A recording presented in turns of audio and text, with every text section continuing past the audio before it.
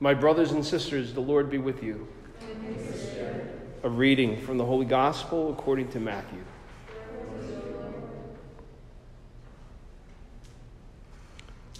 Jesus began to show his disciples that he must go to Jerusalem and suffer greatly from the elders, the chief priests, and the scribes, and be killed, and on the third day be raised. Then Peter took Jesus aside and began to rebuke him. God forbid, Lord, no such thing shall ever happen to you. He turned and said to Peter, Get behind me, Satan. You're an obstacle to me.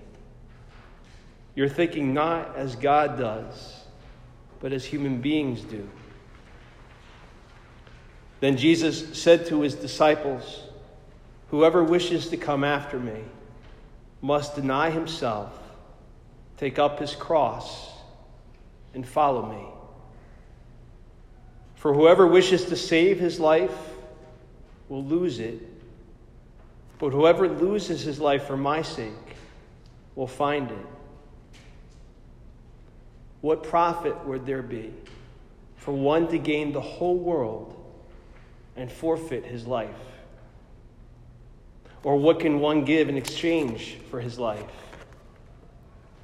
For the Son of Man will come with his angels in his Father's glory, and then he will repay all according to his conduct. The Gospel of the Lord. Praise to you, Lord Jesus Christ.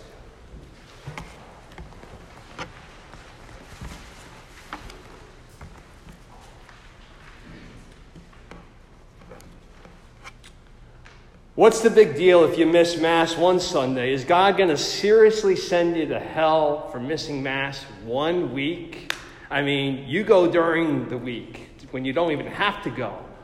And if we have to wait for you to come back and it's going to completely screw up our plans for the day, can't you just miss this once? It sounded so logical, even reasonable. My friends and I were in between our sophomore and junior year of college. We had gone down the shore for the weekend. We had summer jobs and had left on a Friday afternoon. And these summer jobs were awful, by the way. I was a telemarketer. Yeah, I was one of those people. I was assigned to call farmers and ask them to do a survey about different farming equipment, like tractors and backhoes, stuff that I had zero knowledge and interest in. And this particular Friday had been particularly brutal. How brutal? You want to know how brutal it was? All right. It was so bad that I forgot that the lady, the supervisor, would be listening in on your phone calls from time to time. And I got this one guy who finally agreed to do a survey, so I was all excited. And I explained, the whole thing. It's about 15 minutes. You'll get a prize. I don't know. Get some seeds. I don't know. Get a pig. I don't know. Anyway, I'm on the phone with him. He's doing the survey for about 5 minutes. He goes, so how long is this going to take? I'm like, well, sir, as I explained, it's only about 15 minutes. Yeah, I don't know if I can do this. Are you sure? What's going on? Well, sir, I don't know if I have enough time. So we're going back and forth about this. And finally I'm going you did agree to doing this. It's not like I'm doing something new here. I didn't mix this up on you or something like that. And he's like, yeah, I really don't think I could do this. I'm like, all the time we've been arguing, I could have gotten the rest of the survey done. So he just hung up on the phone. So, all right. All of a sudden this voice, Mr. Chan. I'm like, and she's like, come over here. I'm like, so all the cubicles are there. I go into the center and this lady's there screaming at me, saying you don't talk to people like that. And I'm like, please fire me. And she's like, excuse me? I said, I don't have the nerve to quit. I can't go home and tell my parents I quit my job, so please fire me. And she just told me to go back to my seat, which really, really just depressed the heck out of me.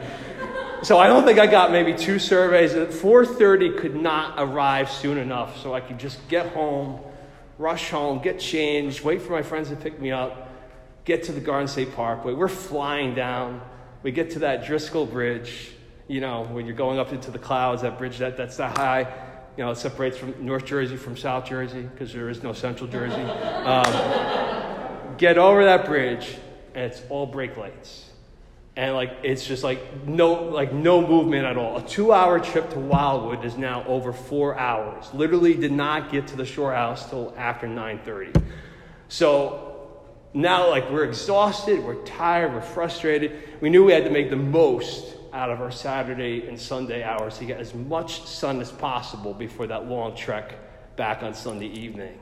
And probably the same ridiculous traffic now going north, and now miserable because you had to go back to work and you were sunburned. Anyway, so we had slept in, and now it was Sunday morning. It was after 10 a.m. And the next Mass wasn't until 11:30, maybe 12, which meant not getting out till maybe 1. By the time we got back, got changed for the beach. It's going to be close to the 1:30. Missed 2-3 hours of prime beach time. We probably had to leave by 6 o'clock to start heading back home at the latest. So my friend's saying, God will understand if you miss this one weekend. Would God understand? Or I should ask, did God understand? Since, unfortunately, I did give in to peer pressure. Yes, I'm sure that he did. Did I go to confession? Yes.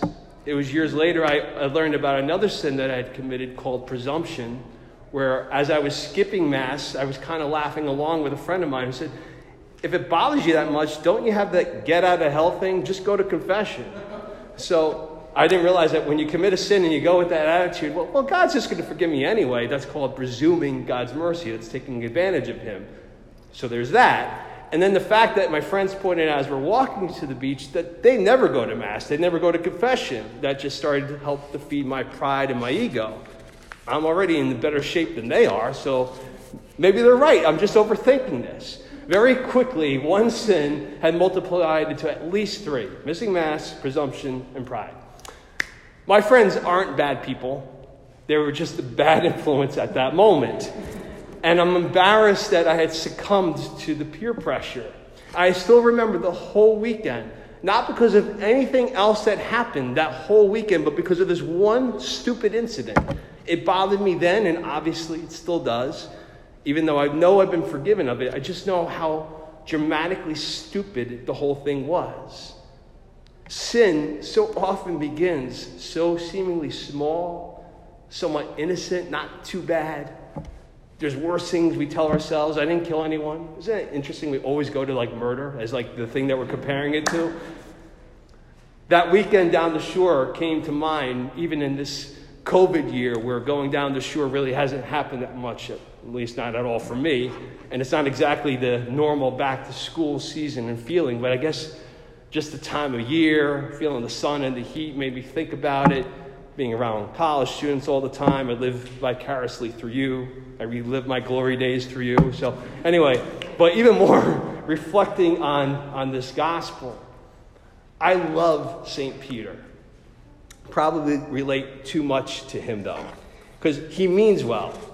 He acts and speaks so often without thinking. He hears Jesus sharing this very heavy, this hard to hear prophecy about himself, that his unjust arrest and persecution, his torturous passion, his brutal death on the cross are in the future.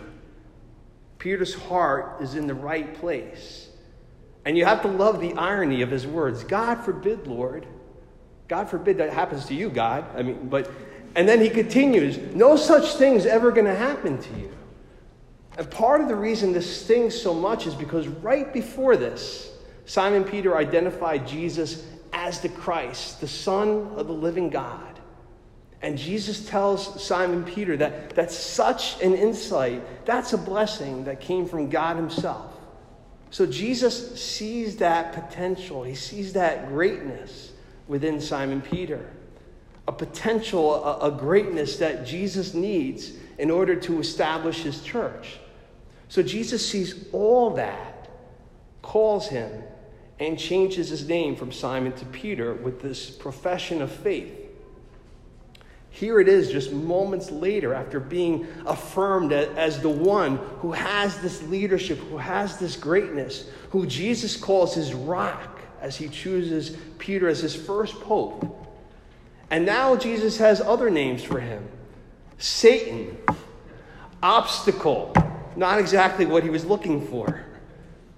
It seems harsh, but it's not. It's important on a whole lot of levels. Yes, Peter loved Jesus, and Jesus loved Peter. There was a friendship, there was a care, there was a concern and a relationship there. But these two weren't bros or bras. Peter is Peter because he correctly identifies Jesus as the Christ, the anointed one, the Messiah. Whether he fully comprehended Jesus being fully human and fully divine yet, probably not. But he's seen the miracles, he's heard the preaching, he's experienced and encountered God incarnate in ways that have captured his mind and his heart. And so now Jesus is getting reflective. He's getting serious. He's talking about how they're going to crucify him. It's not like Jesus is having a bad day, that he's having like a pity party thinking, oh, no one likes me. No one understands me. I bet they're going to kill me. No, he's saying this is what's happening. He's not looking for his bro to say, come on, that's not true. Jesus is the Christ, has done nothing but speak truth to them. And he doesn't give in to self-pity. He's explaining his mission, and he's clarifying the reality of his identity and Peter's identity. And with that clarity, he's pointing out that Peter's revulsion to what Jesus is saying is sinful. It's dressed up as compassion. Peter may have had good intentions. Most likely he did. But none of that diminishes the fact that Peter is denying God's plans. He's undermining God's will. Peter is saying he knows better than Jesus Christ, which whenever you find yourself in that spot, that's really not a good place to be. It's always going to be wrong and sinful. Peter should have looked at the other 11 who were probably speechless at the moment and followed their example. Whether it was my foolishness in college giving into peer pressure or St. Peter's misguided compassion, the sin is attacking the heart of discipleship. How often do we want discipleship to fall into our schedules? That we want Jesus to conform to our expectations. We sometimes don't even realize that we're doing that. That's how sneaky the devil is in twisting things. Just enough that we can justify it. We can start making excuses for it. And it's completely backwards. But Jesus makes sure that we don't miss his message, telling us discipleship entails denying ourselves, taking up our cross, and following him. That means, yes, getting to Mass on Sunday. That means following him when we leave this place and eventually going with him to Calvary ourselves. It sounds hard because it is. That's why that first reading today from the Old Testament is so perfect, from the prophet Jeremiah. Jeremiah has experienced what it's like to align ourselves to God's will, to let him set the schedule and the expectations. He says, you duped me, and I let myself be duped. I'm an object of laughter. Everyone mocks me. He's complaining about following God. Being a prophet is tough when you're telling people stuff that they really don't want to hear. He's lost friends. He's being treated badly. It's not a good time. Yet my favorite part is that Jeremiah is not only truthful and honest, despite all those challenges, when he's tempted to give up, to just go along with everyone else, he can't. His conscience gets to him, as he puts it. It becomes like a fire burning in my heart, imprisoned in my bones. Trying to rebel against God's word and speaking God's word, he says, I grow weary holding it in. I cannot endure it. There's something beautiful hearing such honesty and such passion. Jeremiah knows it's tough. The same is true for Peter and for each and every one of us. The struggle is real. More than just getting to Mass every Sunday, more than just going to confession on a regular basis, being a Catholic Christian in our world in our country, on our campus, is hard. In truth, as much as it has become a work of art, though, a symbol and something that we have great reverence for, no one likes the cross. And the world around us is more actively than ever attacking it as a symbol, even more so than in recent memory. But even before the more current visible attacks, the world has constantly been trying to water down the cross and tempt us to not embrace the fullness of what that symbol really means. What makes the cross beautiful, what makes the cross worthy of our reverence and our adoration, is what Jesus has done on the cross. In Jesus, the cross is the means by which he completely transforms the world, changes history forever with the new life of the resurrection, making the possibility of our experiencing eternal life with his victory over the cross. As his disciples, that's the good news that Jesus expects us to share.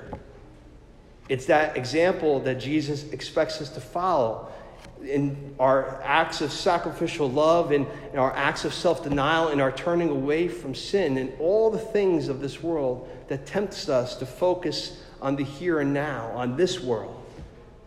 When we start to do that, then we actualize what St. Paul was saying in that second reading to the Romans. We become a living sacrifice. We become holy and pleasing to God. We discern the will of God and become good and pleasing and even perfect.